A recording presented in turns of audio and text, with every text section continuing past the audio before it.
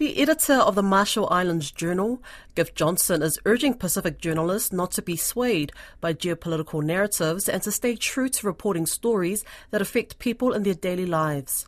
Starting today in Maturo, Mr. Johnson, who's also the co-founder of the Pacific Media Institute, is hosting Pacific journalists and media trainers for a workshop and summit on democracy. Increased competition between the United States and China in the Pacific has dominated headlines and political discourse over the past few years, but Mr. Johnson says while it's important to stay on top of such developments, they're far removed from the day-to-day realities of island living. Koroi Hawkins spoke with Giff Johnson about reporting in today's geopolitically charged Pacific region.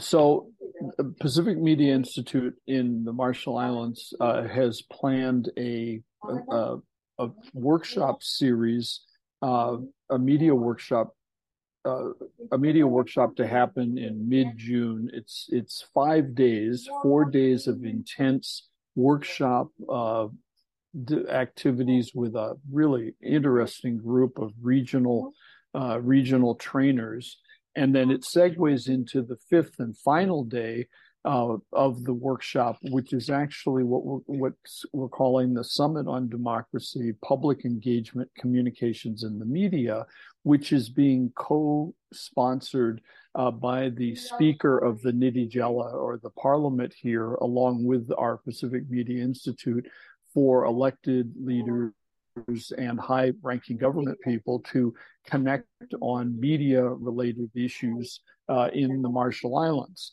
And so this is all coming together. And what's kind of amazing is that originally we were pitching it mostly as a Marshall Islands training event, but people have gotten very excited about it, and various sponsors have joined in and wanted to support it more broadly. So we've been able to, at this time, it looks like we're going to have about 10 government public information officers, media staff from the sub-region, from the Micronesia sub-region, Palau, Federated States of Micronesia, Nauru, and Kiribati, coming in to join with our Marshall Islands workshop participants. So it's just turning out to be a really interesting thing, and we hope we can make it all happen.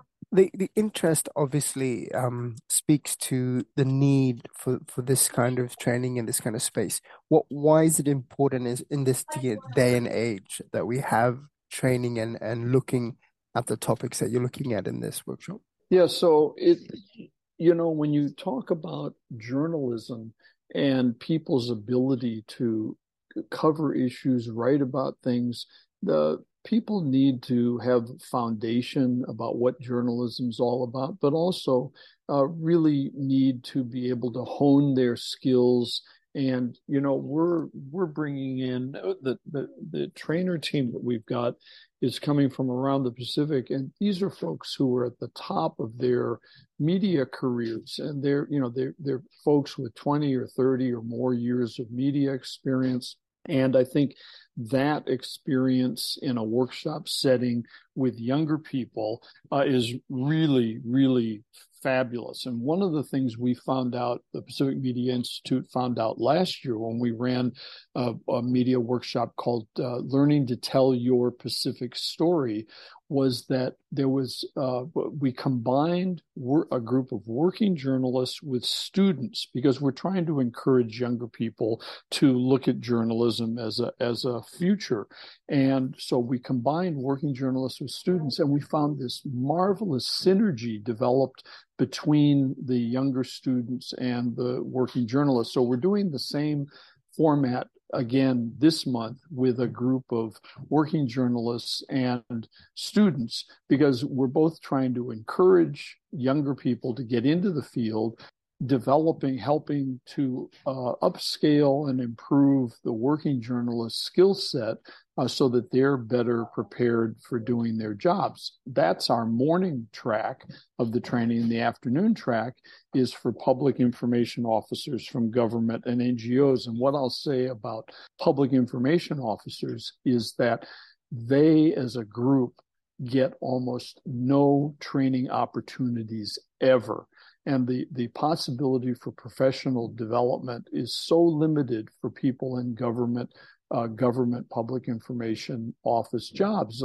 If we look around the region, like when there are events, usually working journalists get invited to cover a fisheries event or a Pacific Islands Forum event, but very rarely do PIOs, public information officers, get this kind of opportunity. And I think that's why a lot of people are really interested, including our Marshall Islands folks, who we have people from many different government ministries and NGOs who've already signed up and are going to be participating in this workshop.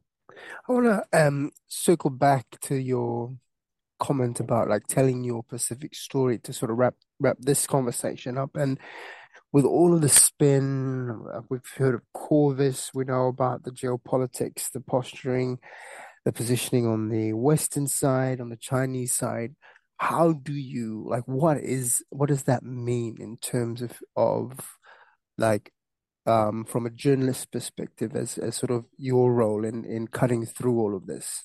We live in the Pacific Islands, and really there are issues that get beaten by outside powers, who are in this apparent battleground, and always, the struggle between the U.S. and China. But truly, that's not a Pacific Island issue. Pacific Island folks are focused on many things and many issues that are just very important in their lives. And I think what's important with island journalism is to reflect the stories that are here. Of course, they're affected by what these big countries do, but looking at it through an island local lens is the way to go, because otherwise you just end up being buffeted around by media releases from the Americans or the Australians or the Chinese or the Taiwanese, and those things aren't necessarily on point to what people in the islands are thinking and doing and talking about.